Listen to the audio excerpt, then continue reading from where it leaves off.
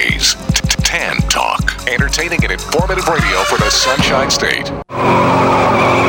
You may be owed some money. After 911 and 411, call 541. That's 727-541-1741. Call Gulfstream Motorsports for a diminished value report. Due to my 28 years experience in the auto salvage business, I'm very good with wrecks. So if your car's been involved in a wreck, call me for a diminished value report. Call 727-541-1741. You may be owed some money for the lost value of your repaired vehicle. And visit us at GulfstreamMotorsports.com. Looking for car shows? Then look no further than FLACarshows.com. On your computer or on your mobile device, FLACarshows.com is a comprehensive list of automotive events, plus videos and news articles. Whether you're looking for car shows, cruise-ins, meetups, automotive festivals, cars and coffees, or anything else relating to an internal combustion engine, then this is a site for you. Check it out online or on your phone at FLACarshows.com. It was loud, it was rebellious, and in 1966, the British government banned rock and roll on the radio. That's the whole point of being the government. If you don't like something, you simply make it illegal. Until one American DJ... I don't give a hootenanny about your limey laws. He's possibly the most famous broadcaster ever. And a band of renegades... You must be the Count. I am he. Take me to a microphone. ...launched a radio station on the high seas. We should have set sail years ago. And raided the airwaves. Let's have a tune. I'm sick of this silence.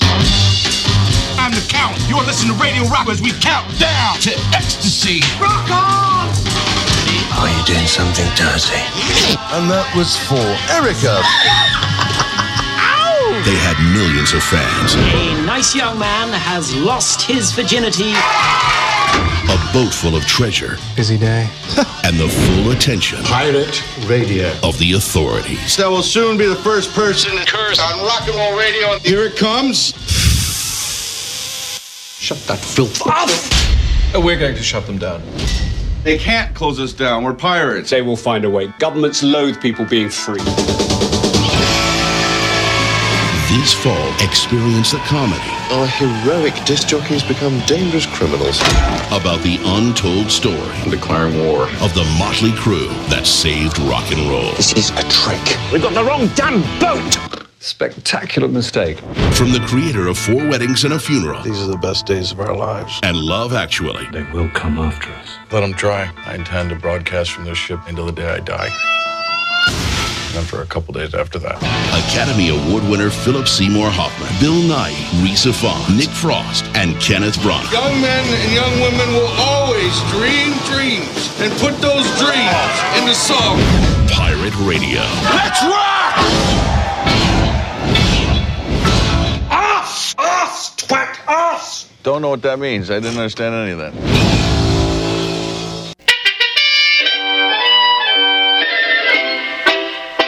Set the Wayback Machine. Yes, sir, Mr. Peabody. Hey there, this is John Oates, and you're listening to Nostalgic Radio and Cars.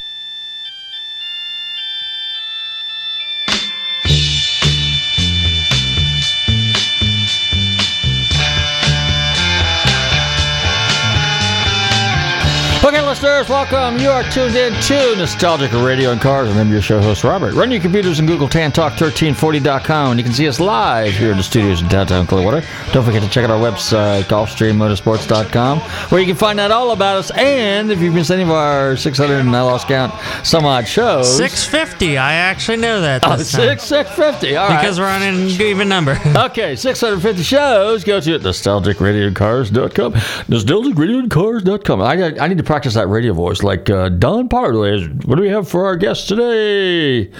Don? Anyway. Or don't do it again, either one. Or don't do it again, either way? Okay. Anyway, hey, we got a great show for you tonight. This is March. March is music is a theme for the whole month. So we got some pretty good, pretty interesting people coming on. Musicians, I might add. And something I wish I was. I play a little guitar, but not much.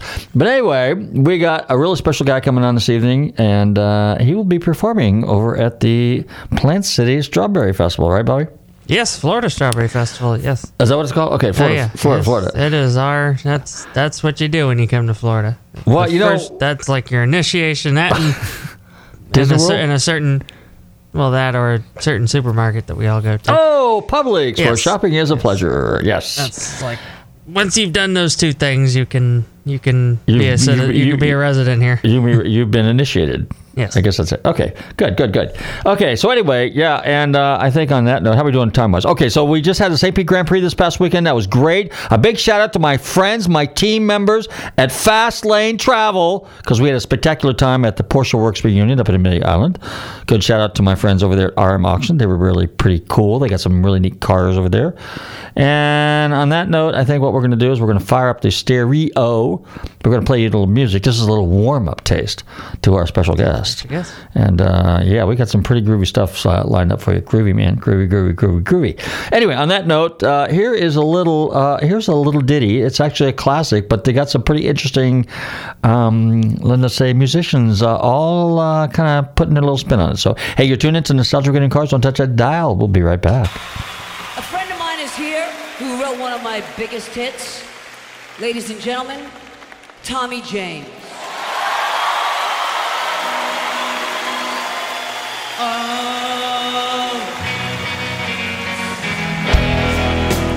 Don't hardly know her,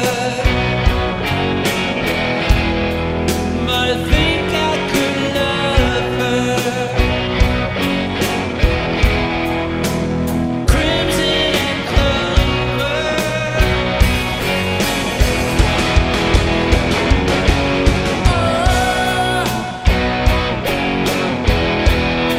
Now when she comes walking over, oh, I'm waiting to show her. Crimson and clover. Over and over.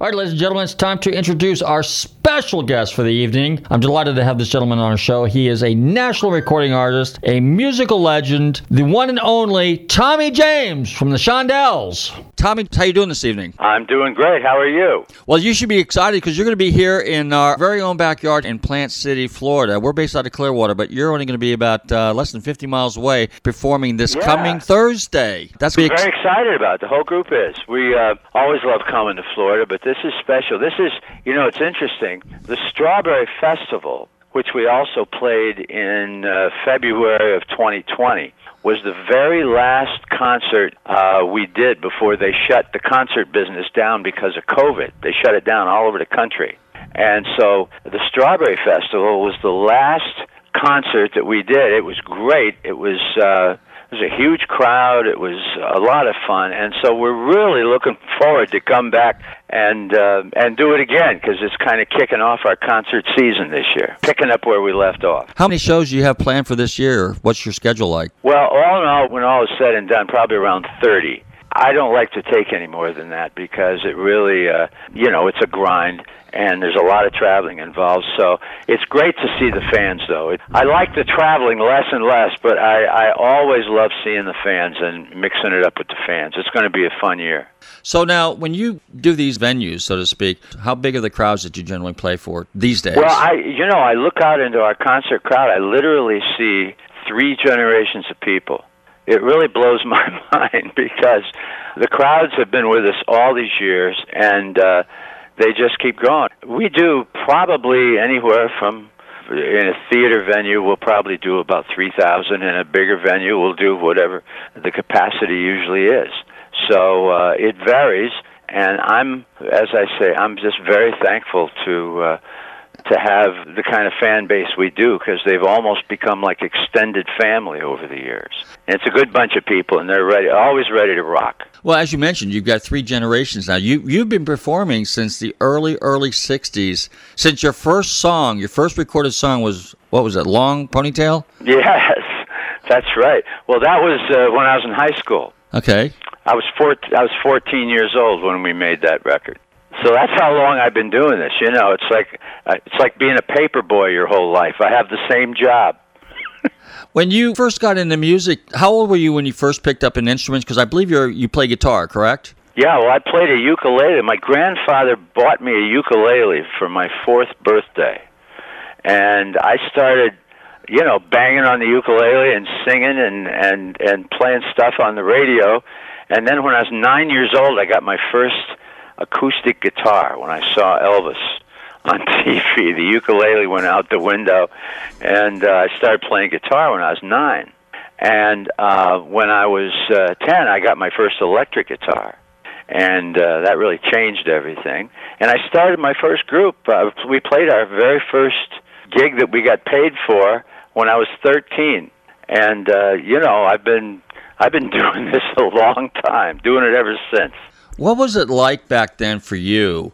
You know, playing with your high school band in a high school. What kind of notoriety? Was there any kind of pressures or anything like that back in the day? Or no, we were a cover band, and we were first called the Tornadoes when we made our first record, and then we became the Shondells when we signed our second record deal. I was 16 years old, and that's when we actually recorded the song that became my first hit record, Hanky Panky. And we recorded that in Niles, Michigan, my hometown, with my high school group, our cover band, the Shondells.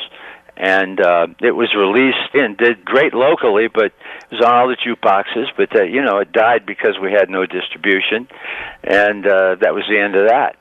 So the next year, I graduated from high school in '65, and I took my band on the road, and we played clubs all through the Midwest. And in early '66, like March of '66, I'm playing this dumpy little club in Janesville, Wisconsin. And right in the middle of my 2 weeks, the club owner gets shut down by the IRS for not paying his taxes. Oh. It's a true story. So that's how God works. Because we went home feeling like losers. And but as soon as I got home, in March of '66, I got the call that changed my life, that Hanky Panky, this record I had recorded 2 years earlier, was sitting at number 1 in Pittsburgh. And I went, what? Who is this? And I almost hung up on the guy. It was the distributor, the record distributor in Pittsburgh that tracked me down. And if I hadn't have been home at that exact moment, if the IRS hadn't shut down the club owner, you and I wouldn't be talking today, because I would have never known about it. And so they finally convinced me they were who they said they were, and I went to Pittsburgh in March to do local television and stuff in support of Hanky Panky. And I couldn't put the original band back together, so I sort of grabbed the first group I could find out of a club, and they became the Shondells, and got my first manager, and we headed for New York City to sell the master to a major label. And I'm sorry to get so long-winded with this, but I just wanted to tell you, just unravel this for you. When I went to New York, we got a yes from all the record companies. We got a yes from Atlantic, Columbia, Epic, Kama Sutra. Remember Kama Sutra records back then? And so the last place we took the record to was Roulette Records. So I went to sleep that night. We stayed in the city. I went to bed that night feeling really great because we had gotten a yes from all the major labels, and we were probably going to be with one of the big corporate labels like CBS or RCA. So the next morning, about 9:30, 10 o'clock, we started getting calls from all the labels that had said yes the day before and said, listen, Tom, we got to pass. I said, what do you mean? You got to pass. I thought we had a deal. And finally, Jerry Wexler up at Atlantic told me the truth, that Morris Levy, the head of Roulette Records, had called all of the other labels and backed them down, scared them to death, basically. He was right out of Central Casting. He was a mob figure right out of Central Casting. And he called them all and said, this is my record. back off. That's just how he talked, too. And so we were apparently going to be on Roulette Records. It was the first offer we couldn't refuse. So anyway, that's how it happened that we ended up on Roulette. But they took Hanky Panky to #1 everywhere on the planet, and it ended up being, one of the biggest records of the summer of '66, and that began my career.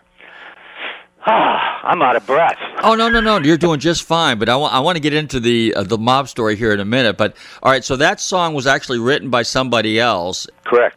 It was. It was written by Jeff Berry and Ellie Greenwich. Did they sing it, and then you covered it, and it became successful? That's correct. Okay. Yes, that's what happened. They basically, when I heard Hanky Panky, I had heard another group play it, and I didn't know where it came from. I happened to be working in a record shop after school, so we went back and looked up Hanky Panky, and it turns out that it was the flip side of a record called That Boy John by the Raindrops.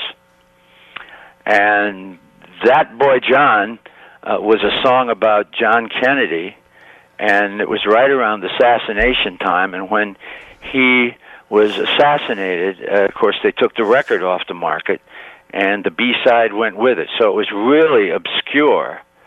And all I could remember was 6 words, my baby does the hanky-panky. And maybe it's 5. I don't know if hanky and panky are 2 different words. I don't know. I'm not sure about that. Maybe hanky-panky is 1 word. But at any rate, I saw what it did to the kids on the dance floor. I said, everybody just headed for the dance floor as soon as they started playing that song. And I said, we got to do that. So we had just signed a little record deal at the time, and that's where we ended up recording Hanky Panky, because I'd heard it by another group. And Jeff Berry and Ellie Greenwich then when I came to New York, they became good friends of mine. That's excellent. Let me ask you this. So years later, you had a couple other big hits. That was 1966. 68, you had Sweet Cherry Wine, and then one of my favorites actually came out in 71, which is Dragging the Line. Now, did you write some of those songs, that and Crystal Blue Persuasion, or did you have other songwriters? Sure. Most of them I did. After Hanky Panky, of course, there was Say I Am, and I Think We're Alone Now. Right. And Mirage, and then Moni Moni. And Moni was really where I started writing.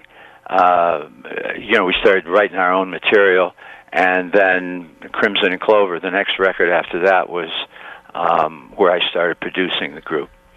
So it was a progression from one record album to the next, and finally after Crimson and Clover, we got into Crystal Blue and Sweet Cherry Wine and all that stuff.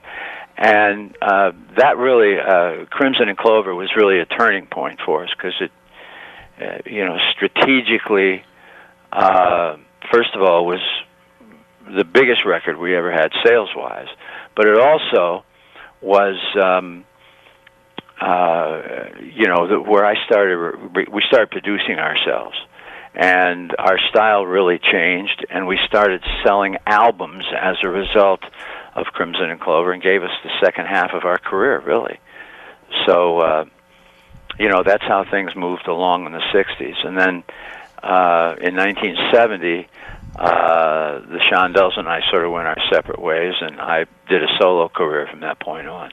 We started with Dragging the Line, and moved on from there. When you were younger, because you had mentioned a few minutes ago that you were touring with your friends or your band, and then you heard about the guy from Pittsburgh that called you, and you met with him. So did you have a manager, or was your dad helping you out? Anybody in your family, or did you kind of have? Because when you're 16, when you're a teenager, it's not like you got a lot of business experience. And I've had a number of musicians on my show over the years, and they've always gotten taken advantage of by, record labels, managers. Did you ever experience any of that? I experienced a lot of it. Okay. I wrote a book about it. That's where I'm leading to. Yeah, well, my folks basically let me alone because, we were doing well as a cover band during high school. Uh-huh. And, my mom still couldn't believe I was getting money for strumming a guitar. So until she died, she was waiting for me to come to my senses and get this music thing out of my system so I could go to Notre Dame. You know what I mean? Oh, okay. So, at any rate, when we did get to New York, of course, we went, as I said, with Roulette Records.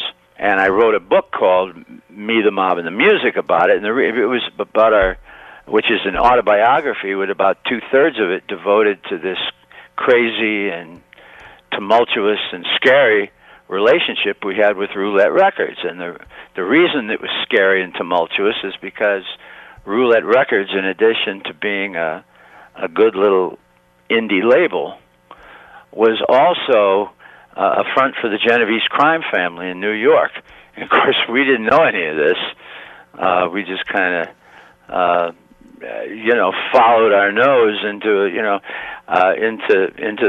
this situation with Roulette. And the ironic part is, though, that I don't think if we had signed with one of the corporate labels that we would have been nearly as successful as we were with Roulette. And it's a strange combination of reasons why, but if we had gone, let's say, with Columbia or somebody, especially with a fluky record like Hanky Panky, we would have been lucky to have been a one-hit wonder because the competition was incredible. There were so many other acts, and we would have immediately been handed over to an in-house producer, A&R man, and that's probably the last time anybody would have heard from us. At Roulette, they actually needed us. They hadn't had a hit in over 3 years, and we were given the red carpet treatment. I mean, we had everything we wanted. I had, and I was, the group and I were basically in charge of our own career. And so I was able to learn the record business, sort of from the ground up.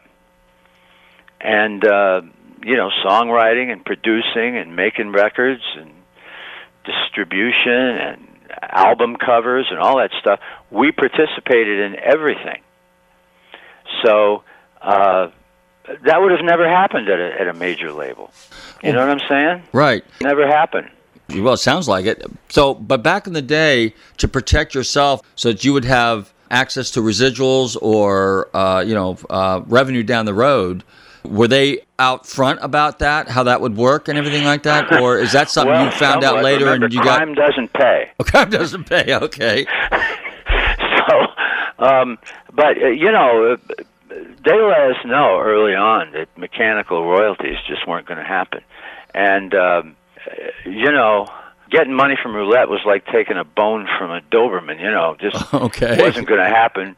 And, but, of course, we were making a lot of money from our concerts and from radio airplay with BMI and commercials, and there was lots of other revenue sources. But mechanical royalties were just not going to happen, and we had to make a decision. Do we try to get out of Roulette Records because we were having such amazing success there, one record right after another, or do we, try to back out and go somewhere else? But we knew it was going to be trouble. Morris Levy was not going to let us go voluntarily, and then there was also the danger of really getting them angry. It was a very nutty situation. If I'd have been older and wiser, I'd have been more scared.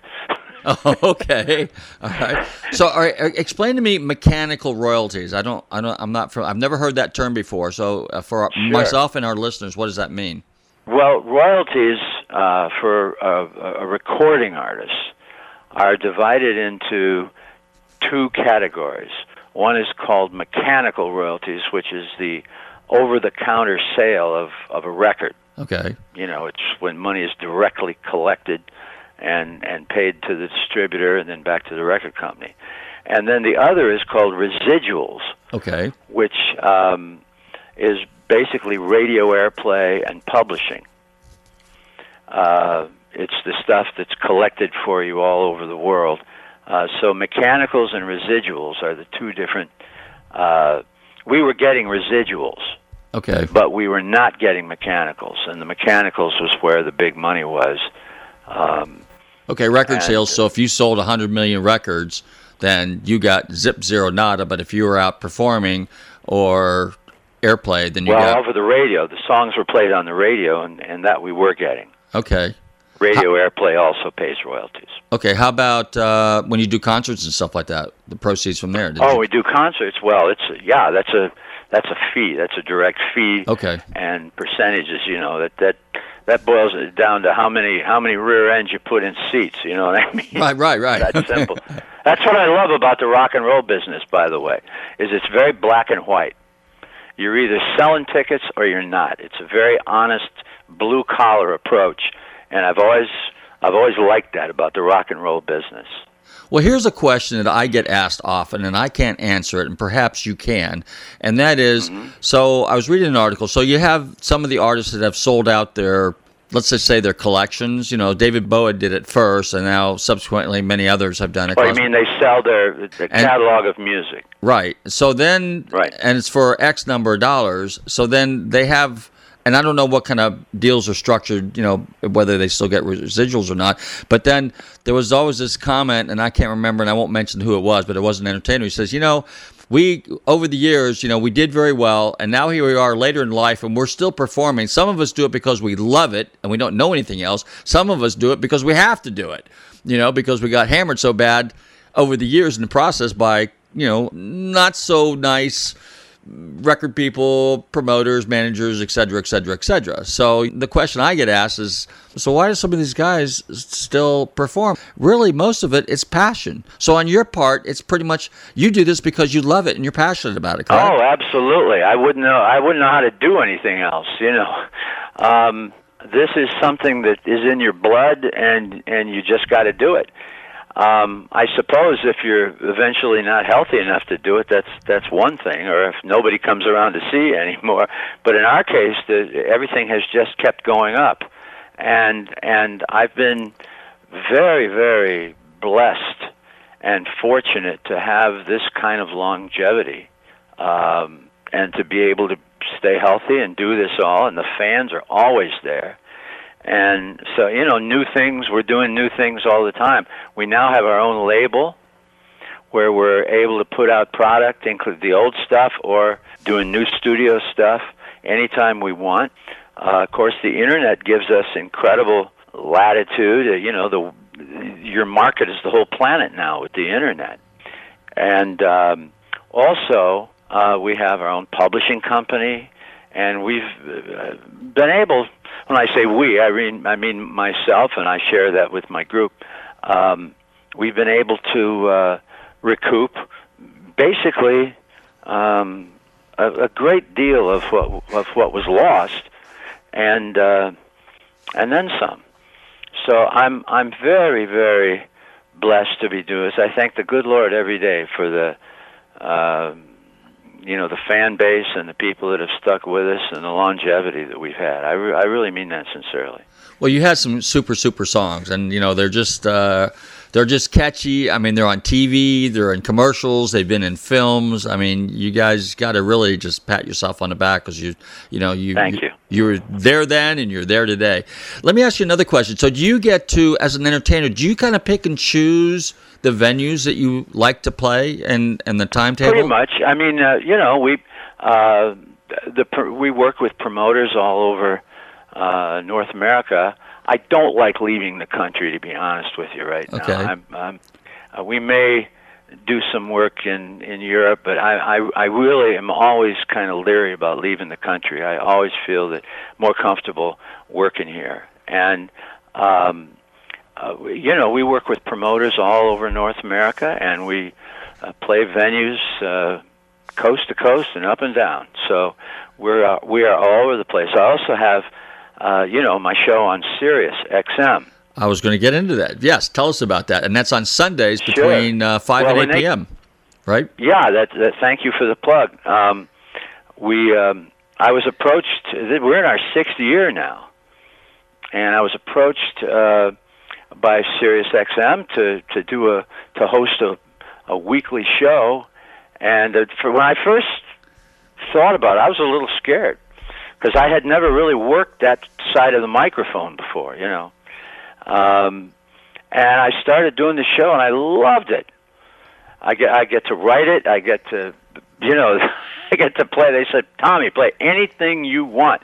You know, it's on the 60s channel, so I try to stick pretty close to the 60s. They let me wander a little into the 70s and into the 50s a little bit, but I try to keep it pure. And they say play anything you want. And really, the philosophy of the show is simple. You know, it's called Getting Together. It's on every Sunday from 5 to 8 Eastern Time, p.m. And I get to play songs that not only are hits, but songs that should have been hits, you know, and weren't, that I've always thought were great. And I get to play. You know, they said, Tom, play a lot of your own stuff. I says, can I go to jail for that? Playing my songs on my show? I mean, isn't that a conflict of interest? No, it's satellite. Don't worry about it. So I said, okay. And you're on Channel 73, right? Channel 73, if I'm... Channel 73. Thank you for reminding me of saying that. Thank you. Well, now, I have to throw this in because you're good friends with Ronnie Van Zant, and he does, on Channel 21... Stevie, right. Stevie Van Zant. He does garage bands. He's got a garage band series, so I've listened to that before. But you and him, didn't he present you with an award at an induction in New Jersey at the Hall of Fame? Well, Stevie and I are good friends. And we have been for a long time. Okay. You know, as a matter of fact, he played on a single that I released back in 2019. It was well, we never released it, but it was one of the main songs on our album. We did a remake of Dragon Line. Oh, really? And Tone Z did a rap on it with me, and Stevie played guitar. Stevie and I have been friends for quite a while, and he's a great guy and very knowledgeable. He's involved in so many musical things, you know. It's just amazing. A lot of causes and stuff. Stevie introduced me to, you know, on stage at the New Jersey Hall of Fame, which was a fun night, a fun thing to do. And he's been very gracious with a lot of people. Remember, he put the Rascals back together and did wrote a Broadway show for him that did really great.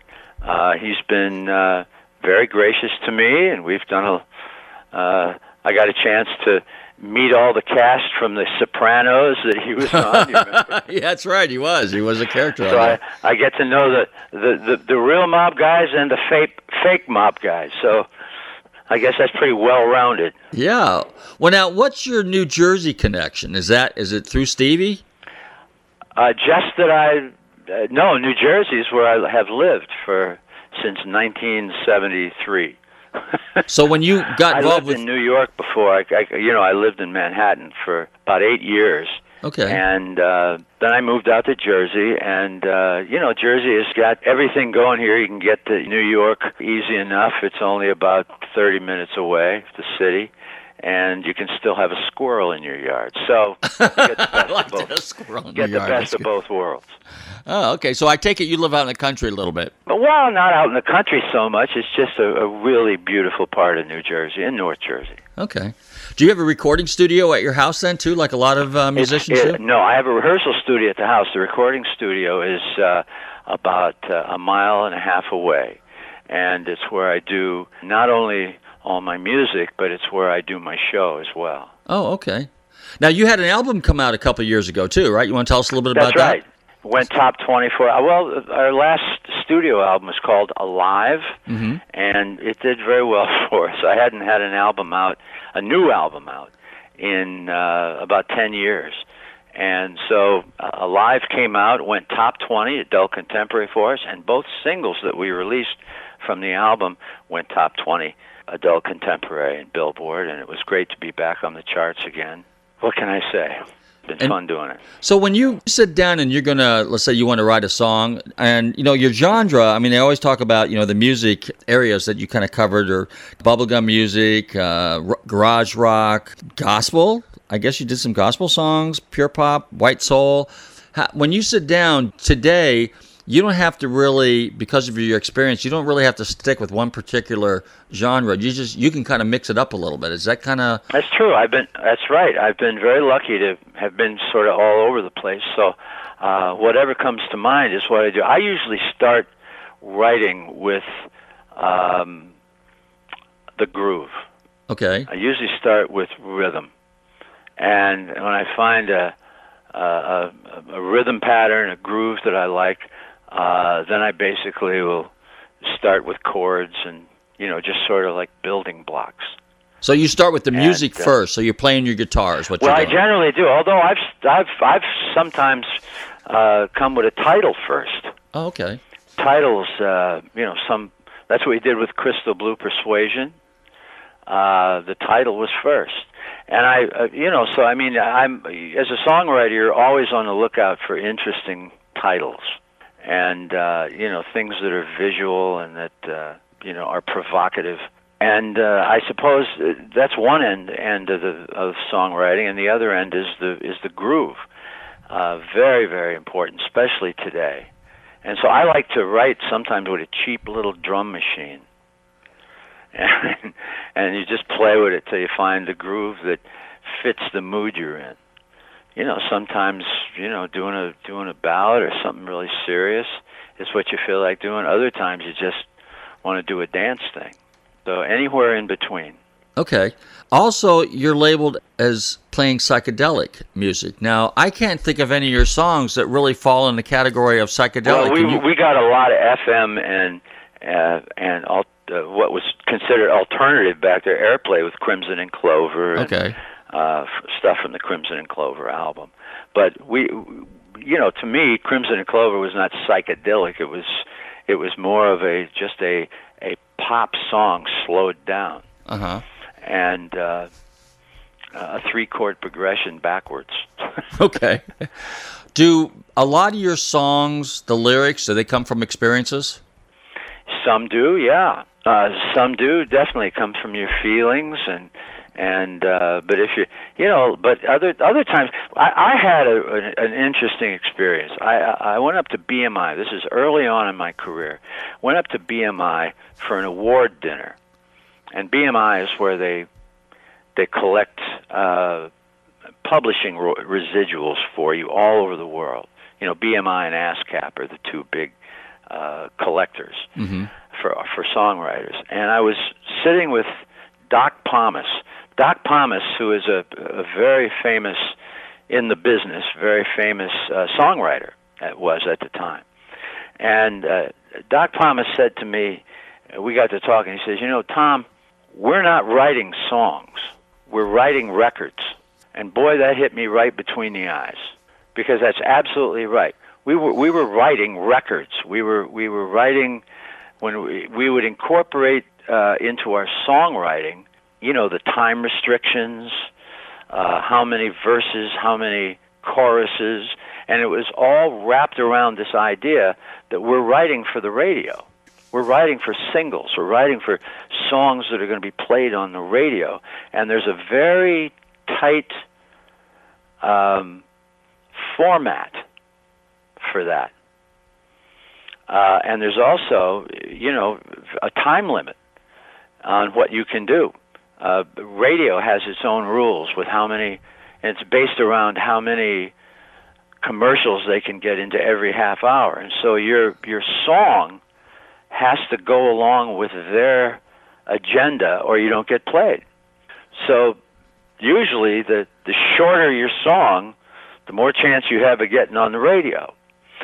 So, because of their time restriction, there's all of these kind of rules associated with records.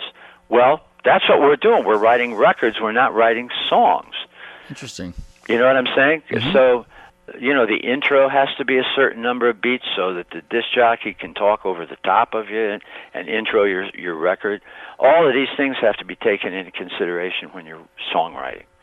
So what Doc Pomus said to me hit me right between the eyes, and I never forgot it.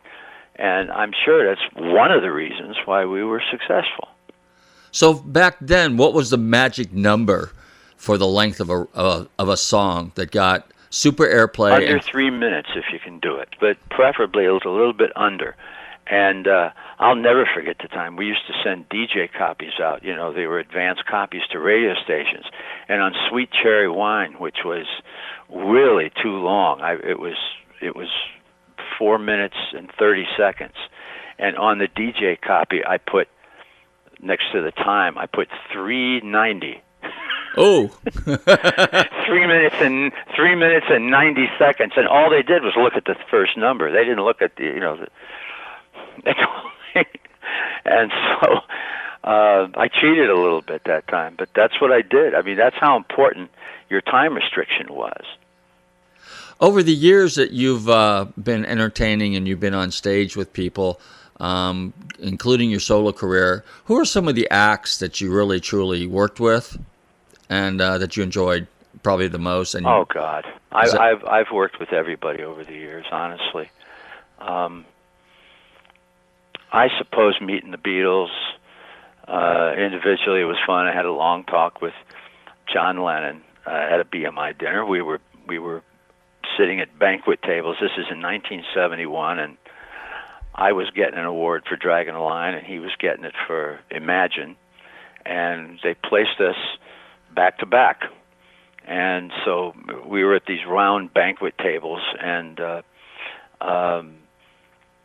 Yoko was with him, and we exchanged pleasantries and complimented each other and all that stuff. But it was a thrill meeting John Lennon. Because we would have never worked together because they weren't working on the road by that time. So I would have never had another chance to see him. I met Paul and Ringo a few years back at the Rock and Roll Hall of Fame. I was doing Crimson and Clover with Joan Jett and Miley Cyrus and Dave Grohl. Oh, wow. Four generations of rock and rollers doing Crimson and Clover at the same time.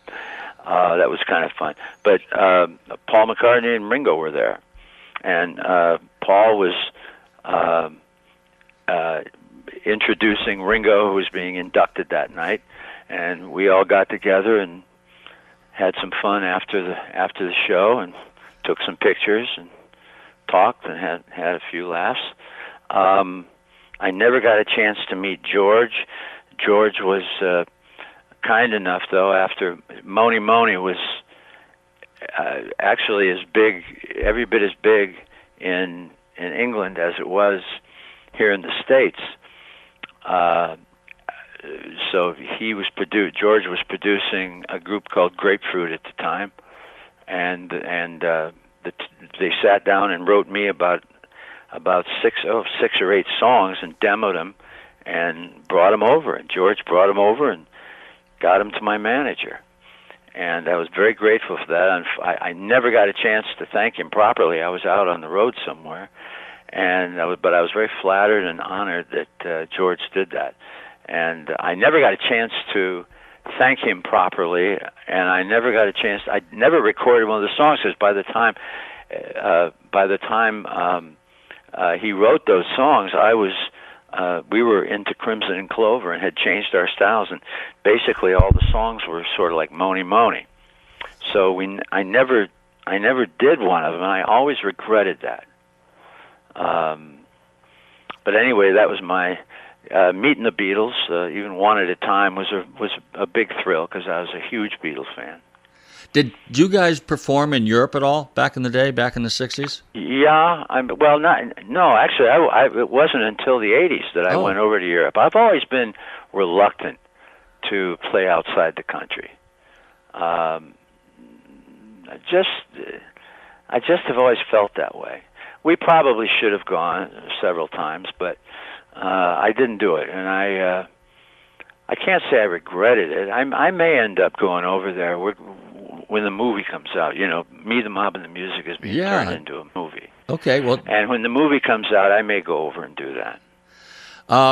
Is it true that the producer of the movie also did Goodfellas and some of the other yes. gangster movies? Barbara DeFina is producing the movie, and she produced Goodfellas and Casino and The Color of Money back in the 80s. Oh, wow. She produced Hugo with Martin Scorsese a few years ago. Just an incredible string of movies, hit movies. And we're just very honored that she is going to do our film. Who plays Tommy James in the movie? Can you reveal that yet, or do you have we don't know yet. They're casting right now. The two primary figures are going to be myself and Morris Levy. Oh, really? Okay. And they both need to be. Yeah, they both need to be right. There's several people right now. I don't want to jinx anything. No, that's fine. They're in casting right now, and so I won't know for a while. They're not telling me. I'm supposed to be the co-producer, but they're keeping me in the dark. How about a cameo? I'd rather let the grown-ups handle this. Yeah. How about a cameo appearance? Are you going to be doing anything like that? Oh yeah, I'll probably be a corpse. No. You know, the lines are really easy, and you never miss your mark.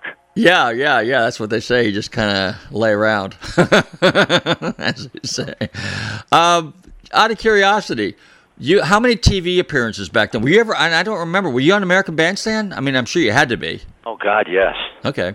So what was it like being on American Bandstand? And I got to ask this question: were you able to play live, or did you have to kind of lip sync? How was that for you guys? Well, you know, the only place you ever really played live was on the Ed Sullivan Show. Oh, really? Okay. Yeah. I playing live just was not good on television. They were good with, you know, acoustic guitars and voices, but once you get past an acoustic guitar, they just, you know, you never sounded good on TV live. Okay. There's no way. And so that's the reason they did that then. I had a real go-around with the Sullivan people. The first Sullivan show, they wanted us to do Crimson and Clover live, and you know the fate of Crimson and Clover was a train wreck waiting to happen. You knew that. So there's no way they were going to get that right. So I begged and pleaded, and they finally let me do a lip sync. Okay. And so we did a lip sync on Crimson and Clover. As the first time we were on. That was a scary show to do. Really? Well, what was it like working with Ed Sullivan? I mean, everybody said he was very professional. Well, first of all, doing the Sullivan Show was scary. Just flat out scary, because if you screwed up, your career could be over. Oh. Or if you angered somebody. I mean, just ask Jackie Mason, right? Okay. So the bottom line was that I was very nervous doing the Sullivan Show.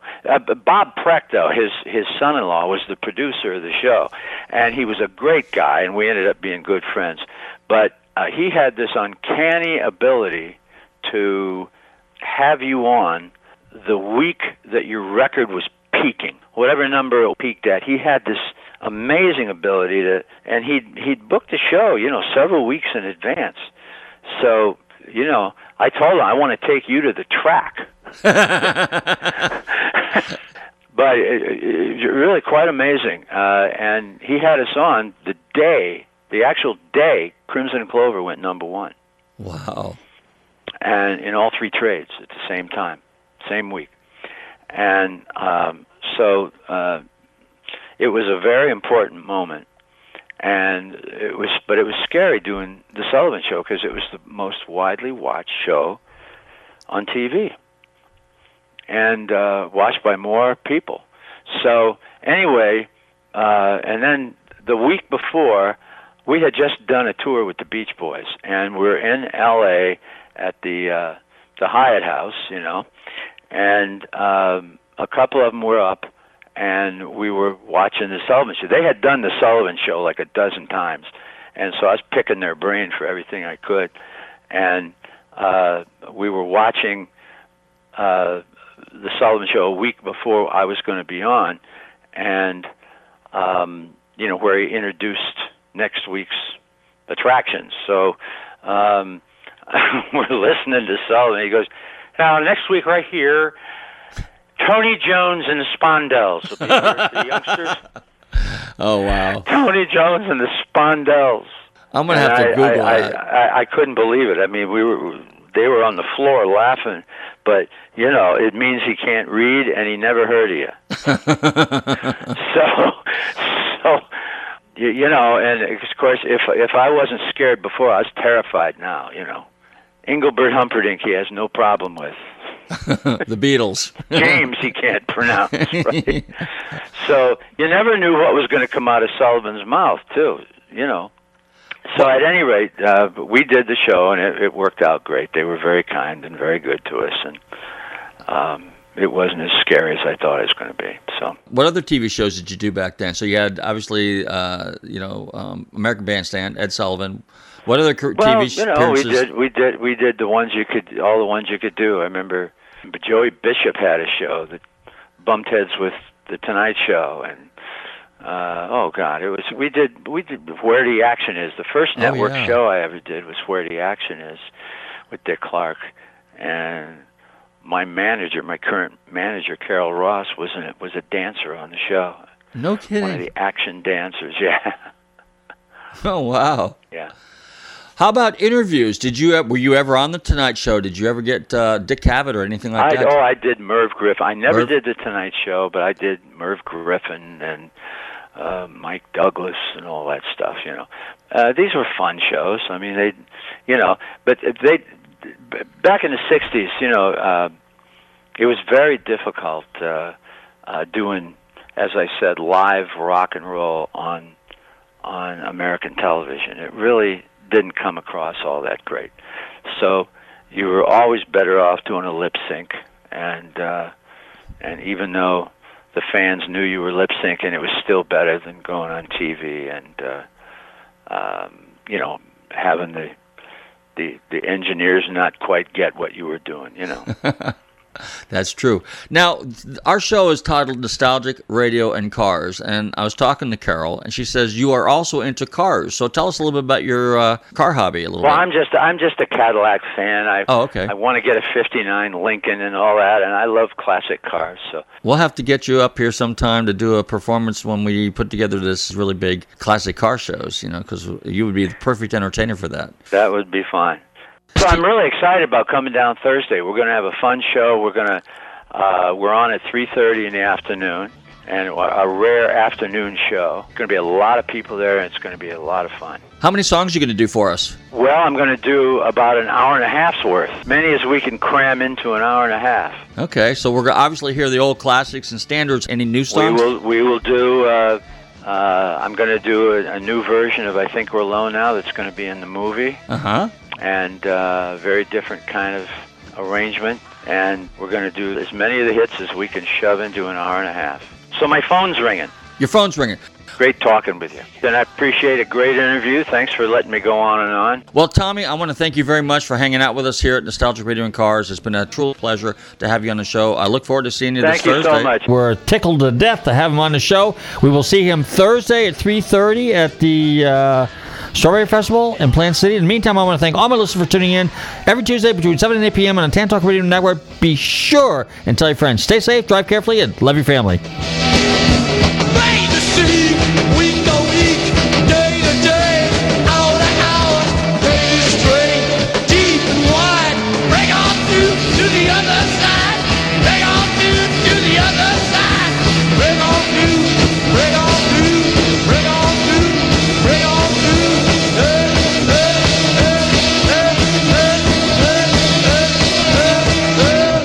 FM 106.1. WDCF, Dade City. FM 102.3. WZHR, Zephyr Hills. FM 104.3. Listen.